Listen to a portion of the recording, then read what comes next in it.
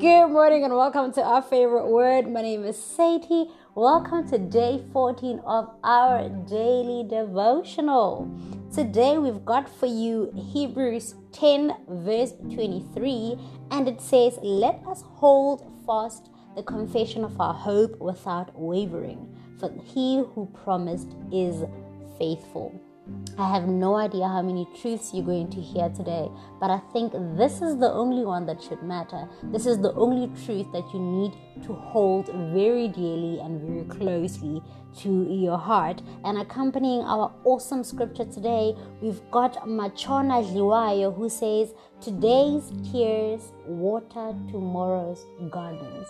It may seem hopeless right now. It may seem unbearable right now. It may seem as though you're not going to be able to conquer. But guess what? Tomorrow, the strengths you have gathered from today are going to carry you through another struggle, and you will survive it. You will survive like the champion that you are, simply because you're a child of God, and he who promises never, ever, ever under-delivers. He doesn't break his promises. He doesn't know how to break a promise. I hope that you have an amazing day today, filled with love, joy, kindness, and that you can just share all of those awesome things with each and every human being that you come across today. From us here at our favorite word, stay blessed. Bye.